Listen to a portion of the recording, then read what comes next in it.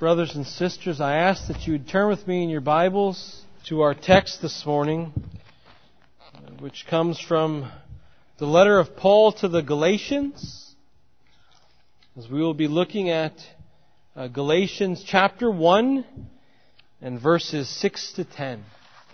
Galatians chapter 1 and verses 6 to 10. Galatians chapter 1, verses 6 to 10. Please then, brothers and sisters, hear with me the reading of God's Word. I am astonished that you are so quickly deserting Him who called you in the grace of Christ and are turning to a different gospel. Not that there is another one, but there are some who trouble you and want to distort the gospel of Christ. But even if we or an angel from heaven should preach to you a gospel contrary to the one we preach to you, let him be accursed. As we have said before, so I say now again, if anyone is preaching to you a gospel contrary to the one you received, let him be accursed. For am I now seeking the approval of man or of God? Or am I trying to please man? If I were still trying to please man, I would not be a servant of Christ. Thus far is a reading of God's Word. Well, last week we identified the recipients of this letter as being the saints who were living in the southern part of Galatia, right, the southern part of Asia Minor, who belonged to those newly formed churches that Paul had planted in his first missionary journey, which is why Paul can say he's so astonished that they are now departing the faith, following after another gospel. It's that missionary journey of Paul that we read about in Acts chapter 14 and verse 1, where Paul and Barnabas go to Iconium and they're preaching the gospel, and we're told that both Jew and Gentile hear the word proclaimed and believe it. Many of them believe it. From there, in verses 11 to 13, we are told that they traveled into Lystra, likewise proclaiming the gospel. In verse 21, from Lystra they go to Derbe, proclaim the gospel again. And we're told that, again, many disciples were made through the proclamation of that gospel that Paul proclaimed.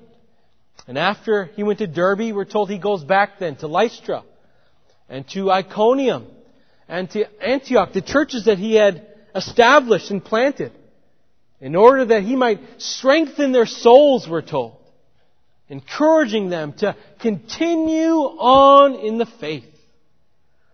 But that very thing that he was encouraging them to do, to press on in the faith, is the one thing that we see in our text today they have been failing to do. But this is why Paul writes so passionately to them. This is why Paul is writing so urgently to them. Because he knows what they heard. He knows what they received. He knows what they said they believed. Because it came from his very own lips. And as we heard last week, what he proclaimed was not of himself. The gospel he proclaimed was not of human origin, but of divine origin. It was a gospel given to him by God to declare in the midst of the people. And when Paul was with them, what happened? They joyously received it. And so now he's stunned, isn't he? He's amazed at this great reversal that's taken shape. But we need to understand that perhaps for the saints, perhaps for these new converts, it wasn't so great of a reversal that was occurring. Certainly many of them are thinking to themselves, well, where does Christianity kind of come out of? It comes out of Judaism, doesn't it? Jesus was a Jew. The early church, was Jewish in terms of its numbers. These were men who were once Jews, who now become Christians. And so when you have Jewish Christian teachers coming into the church who are saying, we need to add these things, these aspects or parts of Judaism to Christianity, to them it didn't seem maybe like that big of a deal. It didn't seem like they were doing something that wrong. Right? They did not understand that what they were doing would undo the very profession of faith that they made when Paul was with them. But brothers and sisters, isn't this often the case? When a church preaches another gospel, does it think to itself that it's doing that? When someone goes to a church that has embraced another gospel, do they believe that that's what they're doing? No, that's not what they believe they're doing. But knowing that this is what was taking place in Galatia, knowing that this is what's been occurring throughout all of church history, seeing that it still occurs today, it demonstrates really two things for us at the outset, doesn't it? The first thing that it demonstrates for us is this, is that oftentimes, many times, most times even, those who would undo the faith of the saints are the ones who will sit amongst the saints. Right? The greatest agitators of the gospel are oftentimes those within the church themselves. Now the second thing, though, that it demonstrates to us is not then, well, we just don't go to church. Right? But rather what it demonstrates for us is that we need to be careful. Right? We need to be cautious about where it is we plant ourselves in a church. Not that we go somewhere where the minister's popular. By men's standards, he's a good minister. He's a good orator. He fashions sermons well. No, rather, brothers and sisters, we need to go to a place that we can close our eyes because we don't even care who's in the pulpit. It doesn't matter. And be able to say to ourselves, as the Word of God is proclaimed, yes, I hear the voice of my Savior speak. Too many are wooed to this church or that church by who they can tell their friends their pastor is. But a true ambassador of the Word, who understands his calling, and who has a right estimation of himself, which ought to be low, and a high estimation of God, strives to make you forget about them and think only about Christ and the Word. That's the minister's concern. Right? A true ambassador of the Word wants to sink into the background as the Word of God is proclaimed. Simply directing your attention to Him. Because it's He who you've come to fellowship with today. It is He that speaks to you when you gather. Right? It is Christ speaking to you.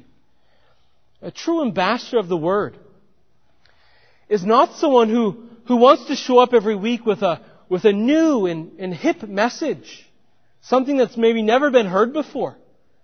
Right? But a true ambassador of the Word wants to come week in and week out, relying on an old message. Right? One that doesn't originate with him, but rather originates in the Word of God. Right? A true minister that's concerned with the glory of God and the building up of God's church knows that what is important is not the messenger, but rather the message. Right? The message is what's important. This is why Paul is writing, isn't it? Because Paul understands that the message is important, and it's that message that Paul declared to the saints that is now being perverted and distorted by these Jewish teachers who have followed in behind him after he has planted and left these churches. And now the saints in these churches are ignorant of what has happened. So Paul is writing now to make known to them what is occurring. Look with me at verses 6 and 7, please.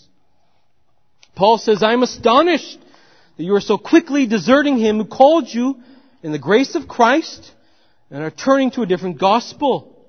Not that there is another one, but there are some who trouble you and want to distort the gospel of Christ. Here is our first point then, brothers and sisters, this morning, which we'll call the Galatian problem identified. The Galatian problem identified. Now, as we read verses 6 and 7, we see that Paul does what? Paul places the blame on two groups of people, really, doesn't he? Right? The first group of people that he places the blame on are the saints in Galatia. Right? The saints who belong to these churches.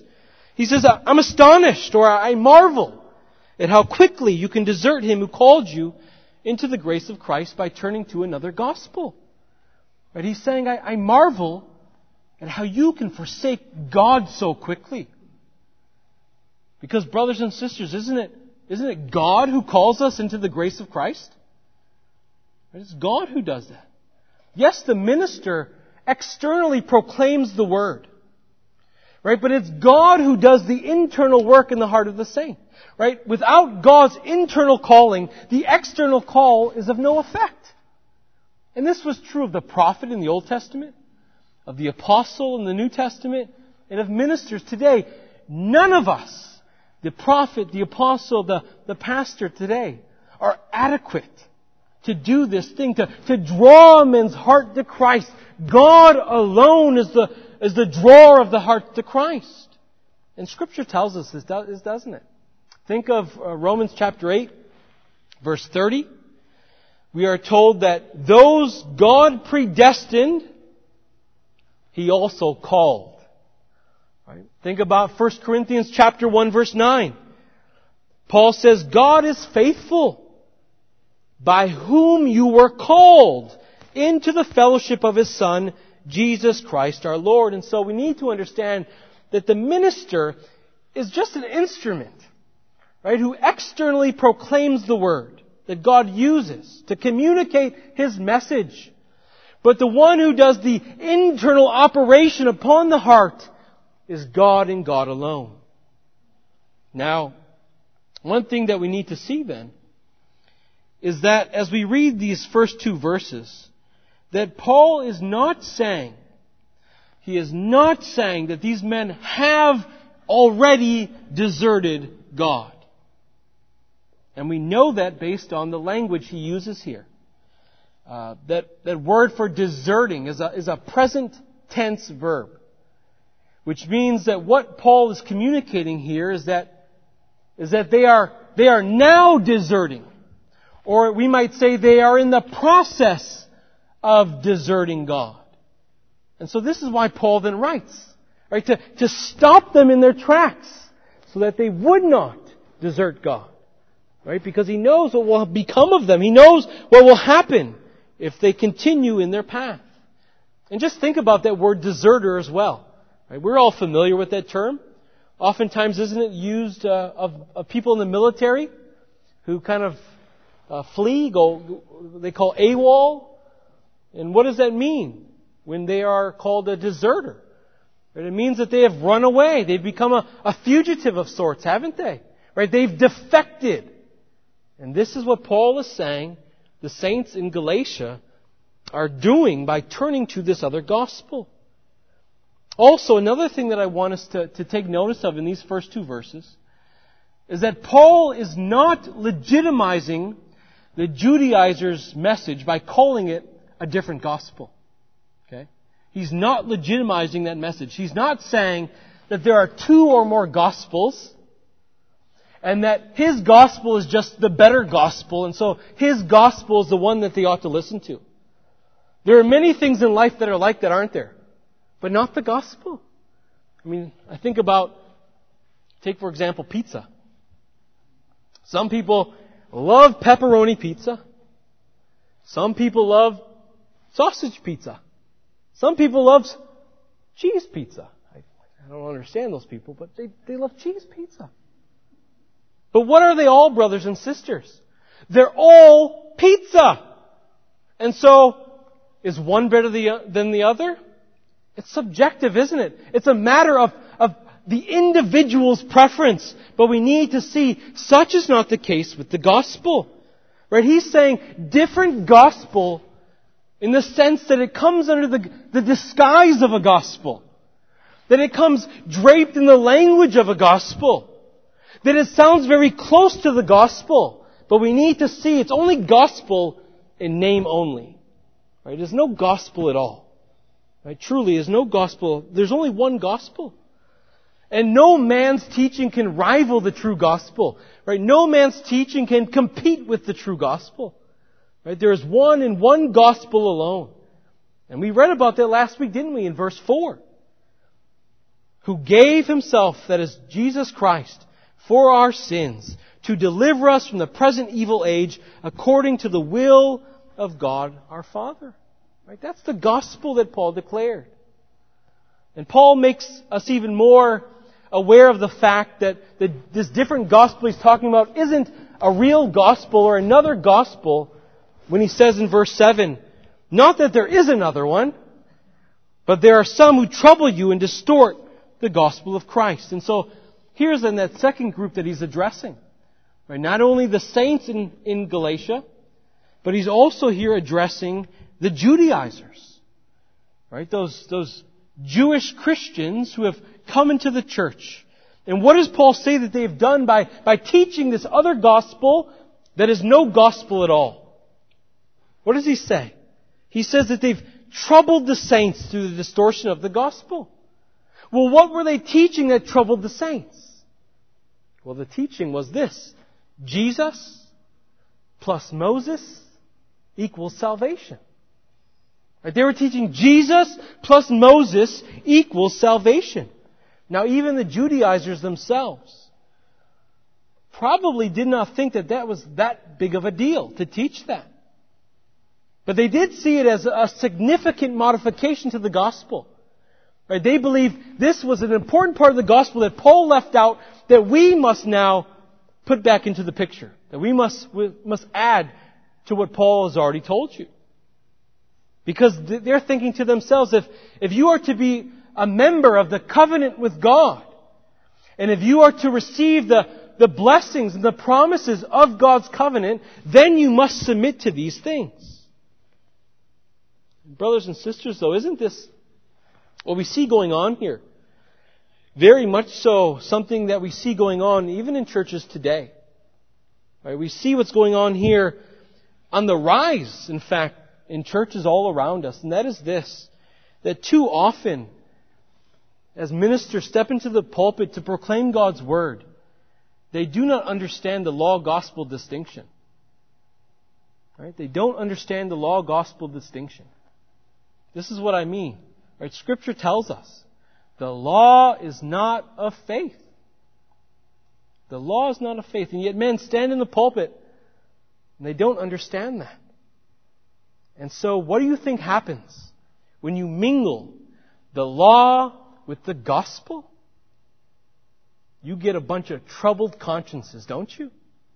People who don't know, should I walk in hope before the Lord or fear? This is why Martin Luther said this: the law worketh sorrow, the gospel worketh peace. And so no wonder why these saints are troubled by what is being taught. Because now they're being told that human efforts and human merits are necessary on top of what Christ has already done. Right? The gospel that the Judaizers are teaching says this, that not only the works of Christ, but your works are the cause of your own justification. Right? That is what they are declaring. So that now when the saints are asked, how am I made right with God? How is my sin forgiven? How is salvation brought to my soul? They must answer, Christ and myself. Right? Christ and myself. And so surely many began to doubt their salvation here in Galatia. That's what happens though when you mix the law and the gospel. You stop looking entirely to Christ for eternal life. And you start putting pressure on yourself to do your part. Right? If you've ever sat under that kind of preaching, you know exactly what it does to you. If you ever sat under preaching that proclaims the law as if it were gospel, what does that do to you when you walk out? It does not cause you to rejoice in God, does it? In what He has done for you in Christ. It doesn't do that at all. Rather, it crushes you, doesn't it? You walk out of church scared and afraid and frightened, understanding that you do not stack up to what has just been proclaimed. And then the focus shifts away from Christ and understanding He has done it all. And your eyes no longer look upward to Him, but downward and inward, and you are concerned about maintaining your own salvation. This though is why, brothers and sisters, that there is only one gospel that is the good news. Right? There is only one. That's what gospel means, right? Good news. And so let us see that the Judaizers' gospel is not good news. That's not good news they declare, but rather it is what? It's bad news. It's bad news. The gospel says all has been done. Everything has been completed. It is finished. Right? That is the good news. That's what causes us to rejoice and to rest and to trust in the Lord. To simply look to Christ for His merits and His efforts and stop our own working. Right? That's the message of good news, isn't it?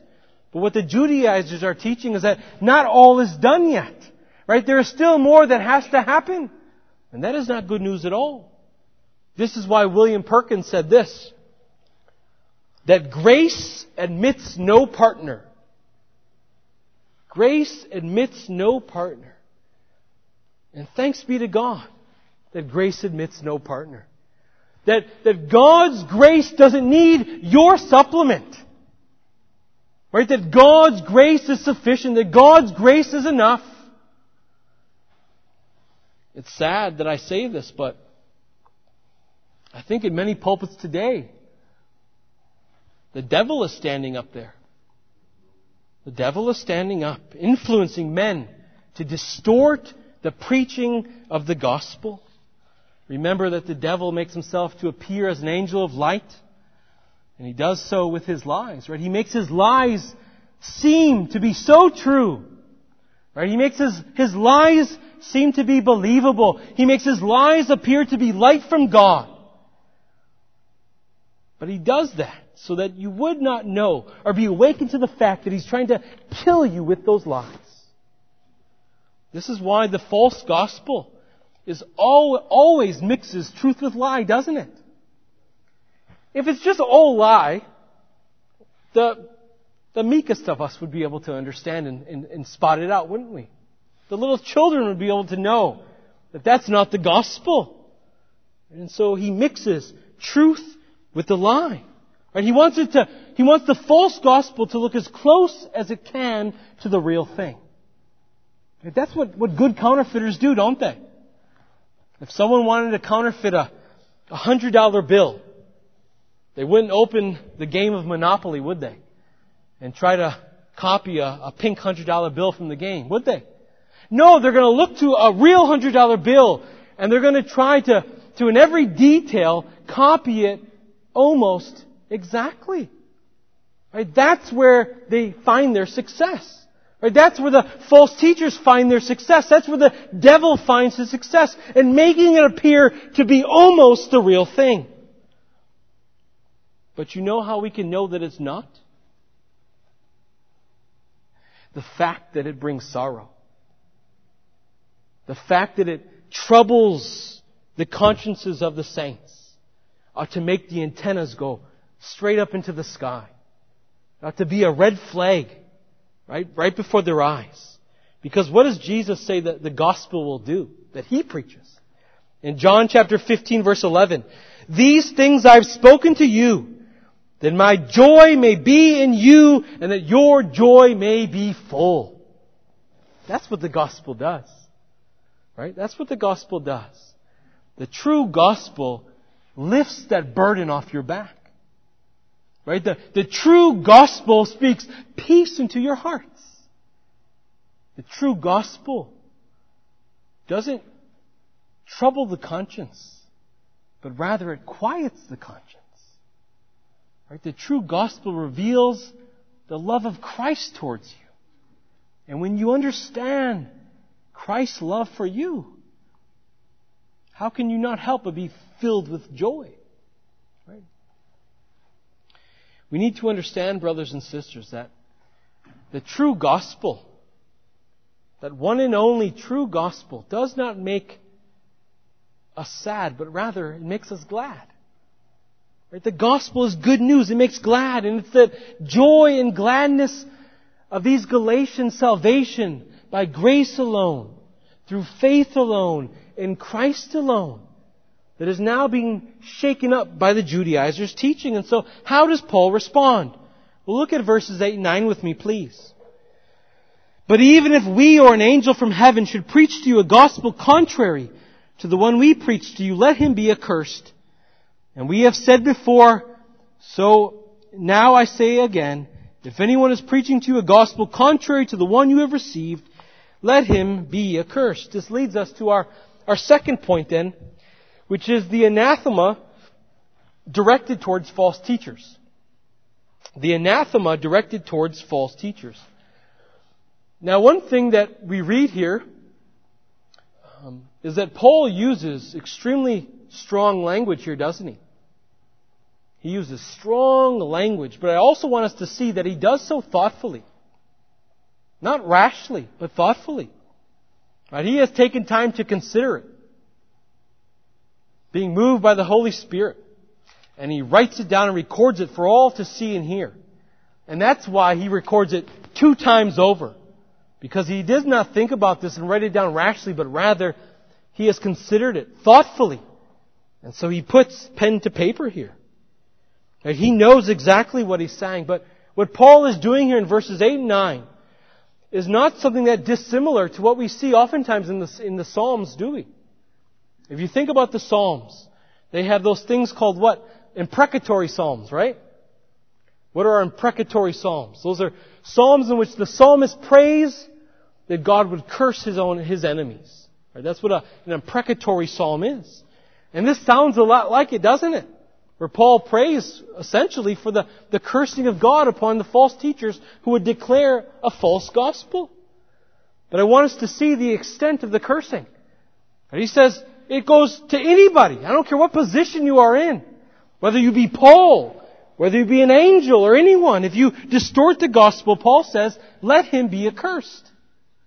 This ought to show us, though, how truly serious we ought to take the Scriptures, and especially the gospel.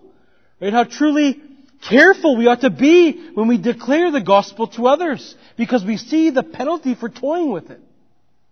That word accursed is used by Paul elsewhere. In Romans chapter 9, flip over with me there, please, if you would. Romans chapter 9.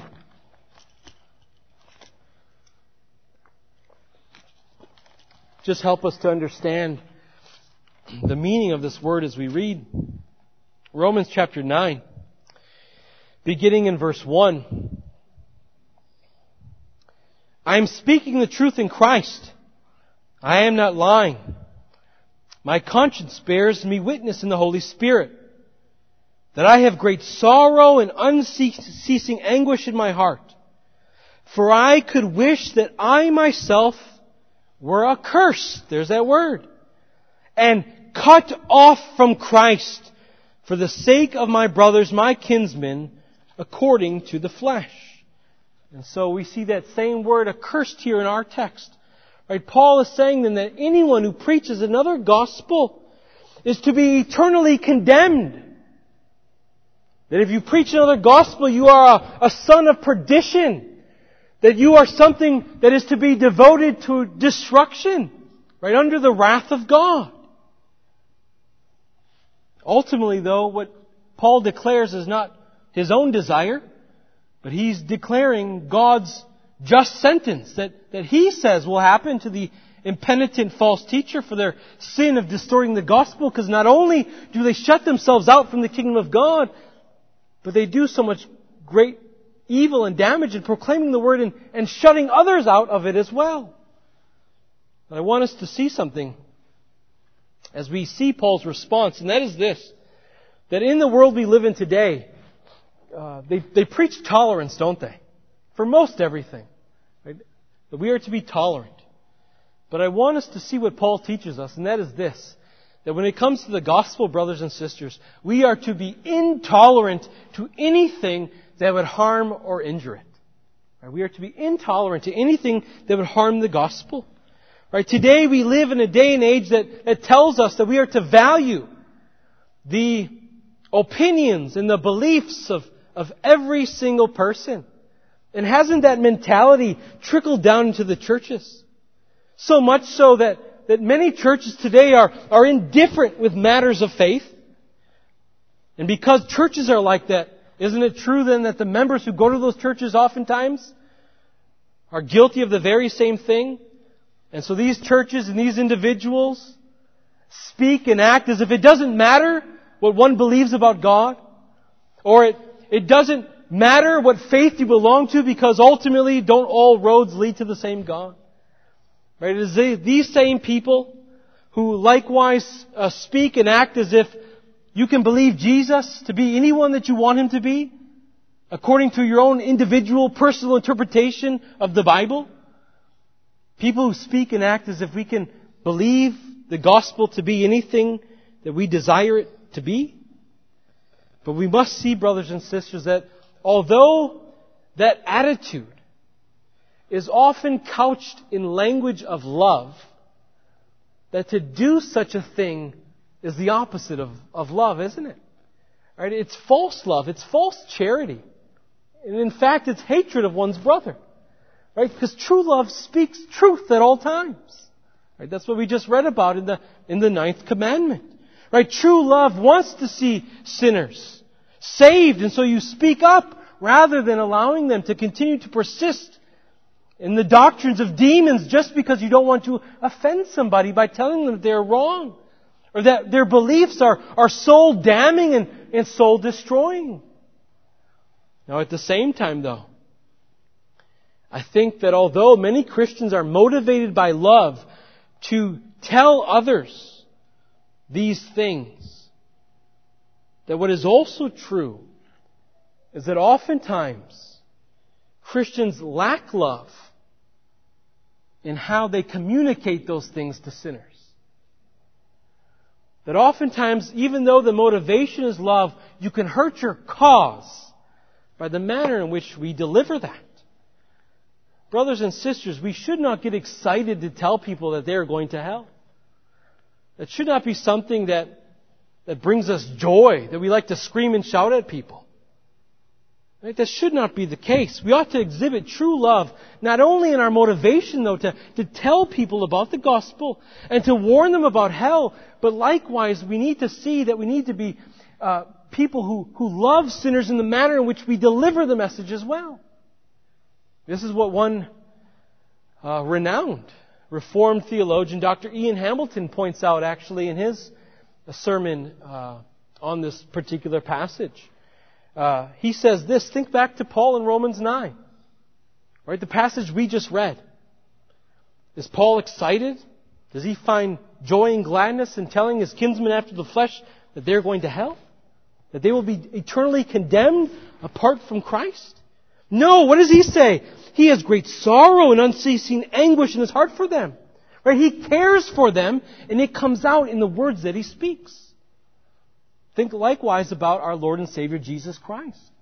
Think about Luke chapter 13 and his lament over Jerusalem. Oh, Jerusalem, Jerusalem! Right? Christ sheds tears for his kinsmen after the flesh because he understands what will happen to those who have rejected the gospel. Right? This is why Ian Hamilton says that when we preach hell, we must preach hell to sinners with tears, understanding what will become of those who reject Christ. And so with tears, brothers and sisters, we must tell lost souls about the gospel. Right? With tears, we must tell the ungodly about what Christ has done. How He has paid that hellish penalty. With tears in His own eyes as they trickle down His face for anyone who would come to Him by faith and believe in His name.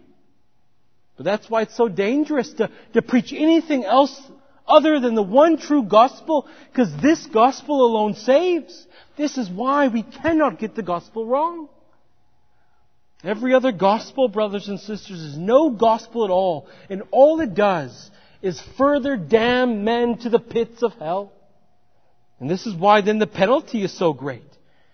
Because they were doing what Paul says, or what Paul calls adding to the gospel, really.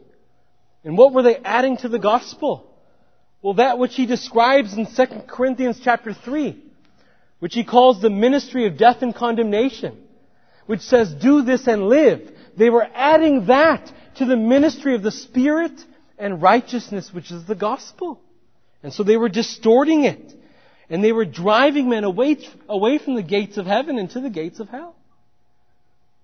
And it's this very same warning that Paul gives, that Jesus gives, doesn't he, in His own earthly ministry? Think back to Mark chapter 9, verse 42.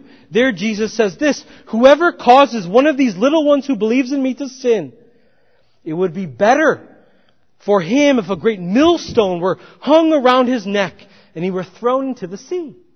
Right? What Jesus is saying and what Paul is saying is that false teachers deserve the severest of all penalties because the sin is so great. Right? They are taking the gospel that has been given to make alive, and they are turning it into an instrument of death. The gospel here is being proclaimed as not a gospel of life, but a gospel of death. As the Judaizers are denying that Christ's works on our behalf is enough. And if Christ's works, brothers and sisters, aren't enough, whose works will be? Right? Whose works will be? Right? Without Christ, we are all lost and without hope. And so people need to come under the conviction that when they proclaim these sorts of messages, and when people believe these sorts of things, they need to come under the conviction that Christ profits them not. That Christ profits them not. When you begin to mix law with gospel, the death and resurrection and life and obedience and righteousness of Christ are of no benefit to you. And this is why Paul writes. Because Paul knows that if you do not have the one true gospel, that brothers and sisters, you have nothing at all. Right? You have nothing at all. This is why Paul points this out in Galatians chapter 5. Flip over in your Bibles there. This is the exact same thing he teaches them in Galatians chapter 5. Look at verse 2 with me there. "Look, I, Paul, say to you that if you accept circumcision, Christ will be of no advantage to you. I testify again to every man who accepts circumcision that he is obligated to keep the whole law.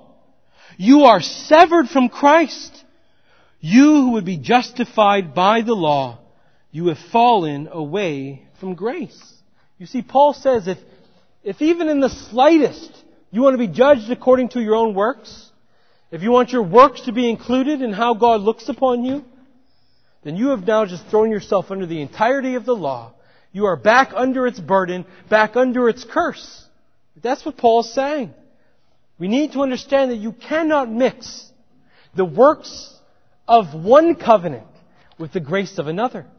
Right? You cannot mix the old covenant and the mediator of the old covenant with the new covenant and the mediator of that better covenant. Right? We cannot do it. And yet, one reason people preach in such a manner is because they want to be people pleasers, don't they? Right? People who step up in the pulpit oftentimes understand that those who sit in the pew, if they are going to be saved, want to have a hand in it, don't they? They know that people want to come to church and be given a 5 or 10 step plan that they can now go out and execute for themselves. That they can check the boxes and feel like they've accomplished something that their neighbor has not. Which is why they are saved and their neighbor is not. But boy, does man like to boast in the flesh, don't they? But what does Paul say? 1 Corinthians chapter 1, verse 31. "He that glorieth, let him glory in the Lord." This is why Paul then says this in verse 10. "For am I now seeking the approval of man or of God? Or am I trying to please man? If I were still trying to please man, I would not be a servant of Christ." This leads us to our third and our final point this morning, which is the approval sought. The approval sought.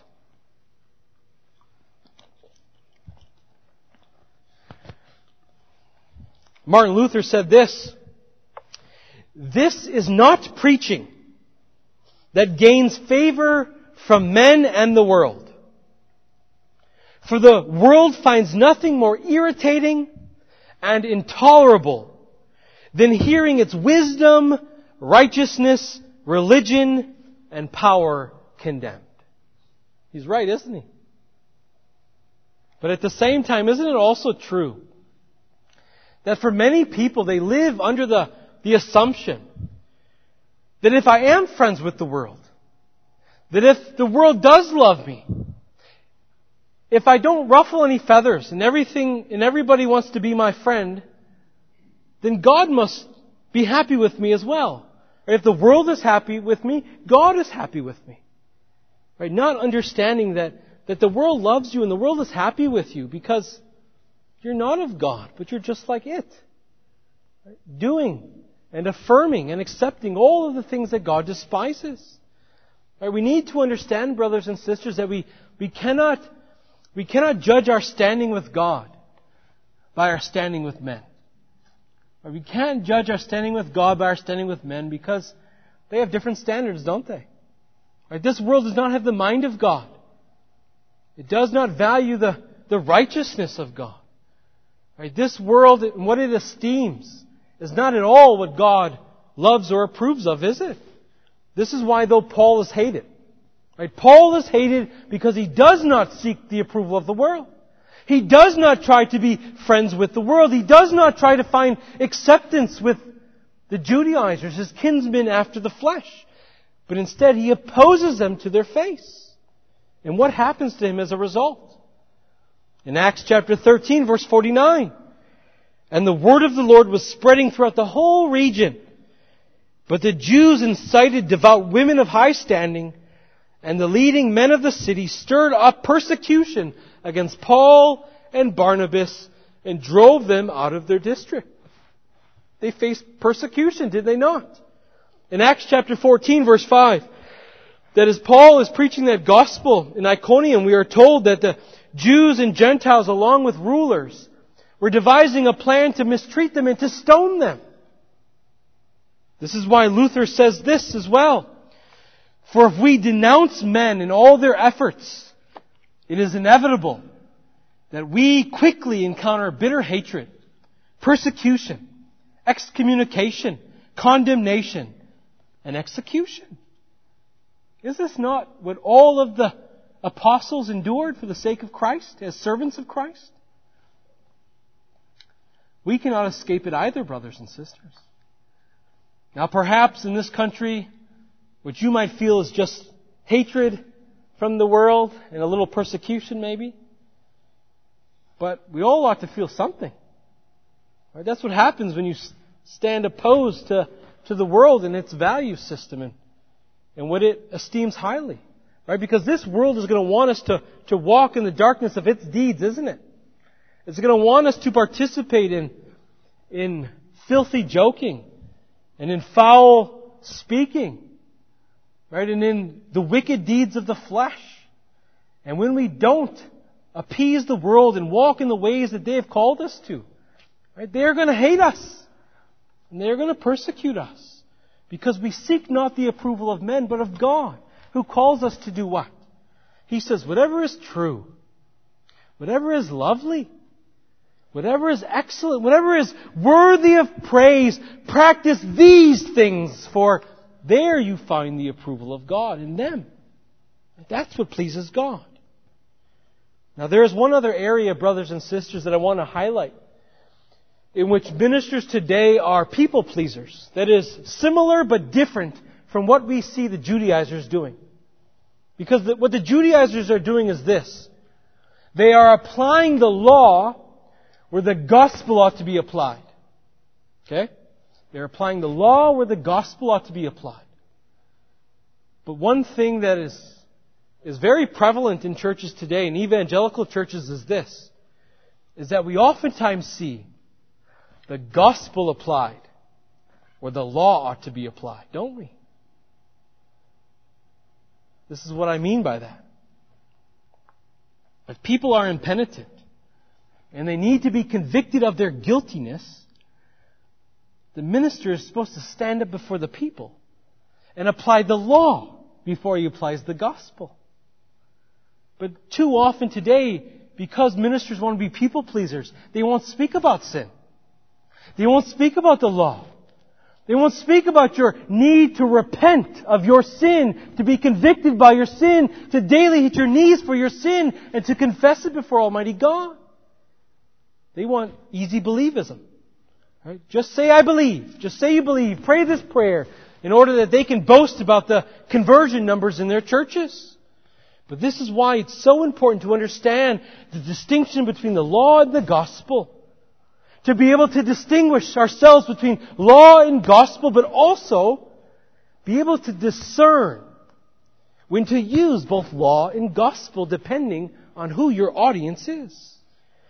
In the case with Paul, right, Paul is dealing with justification. And so when Paul speaks, he leaves the law out and applies the gospel. Right? When you speak about justification, the law is to be excluded in order that grace may stand alone as the sole cause of the sinner's righteousness before God. But brothers and sisters, even when we think about seeking the approval of man or the approval of God, we must neither believe that by what we do, we earn God's approval. I think a lot of times as Christians, we think that's the case, that what we do, we earn God's approval. But we need to see that God's approval is a matter of God's grace. Right? You are only approved before God. He only approves of your works because of what Christ has done on your behalf.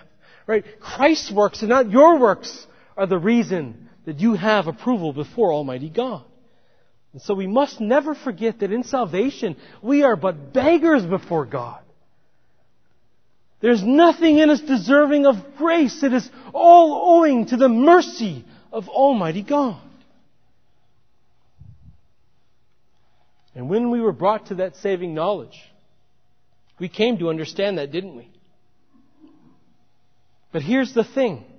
So too did the saints in Galatia. At least that's what it seemed like.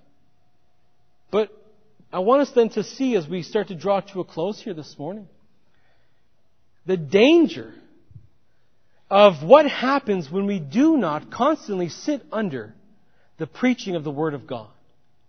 And when we sit under people pleasers instead. But I want us to see this, and it's really a reality we see throughout all of Scripture, isn't it? Think about this. Moses was given to the Israelites to proclaim the message God has given to them, didn't he? But when Moses leaves the Israelites and goes to the top of the mountain to speak to God, and the people are no longer under the instruction of Moses, what becomes of them? They build for themselves a golden calf and worship it. This is the exact same thing we see going on here in Galatia. As soon as Paul leaves, they start to depart what it is that they were taught. And so we need to see the importance, brothers and sisters, of always, weekly, being amongst the saints in church, under the Word, being instructed by Christ. I know that for many of us, maybe we've been Christians for a long time, you think you're strong in the faith. And some of us are stronger than others. But look at what happens. Right? When we do not sit under the Word, when we're left to ourselves. So be not proud, brothers and sisters, but rather be in constant prayer that God would keep us by His grace. That He would not let us depart from Christ or depart from His Word. We ought to also acknowledge God's grace always, recognize His Word is sufficient, and cry out that the Holy Spirit would daily and constantly be with us and be influencing our lives. And then finally, always remind ourselves that it is Christ who has released us from the yoke of the law. And so we are to let no man put us back underneath it. Right? Knowing that because of what Christ has done, we are not under bondage, but liberty. And now we are to live in thanksgiving for that liberty that God has so graciously given to us. Acknowledging that the gospel of God's grace is what alone has brought to our hearts joy and gladness and forgiveness and the righteousness of Christ and eternal life. Let us pray. Oh, Heavenly Father, Your Word makes our joy full. We thank You for that, Lord, that through the proclamation of the gospel, we no longer have to live in fear, for you tell us love casts out all fear. That, Lord, we now can live with quieted consciences before the Lord, certain and assured of our right standing before God, because it is not based upon our works and merits, but upon the works and merits of Christ. And so, O Christ, we thank you for what you have done. We thank you for what you have accomplished. We thank you, O Holy Spirit, for applying the benefits of redemption to us. And we pray that you would continue to teach us to be good discerners of God's Word. That we would not walk in error, but walk in the Spirit and in truth. And we pray all these things in Christ's name. Amen.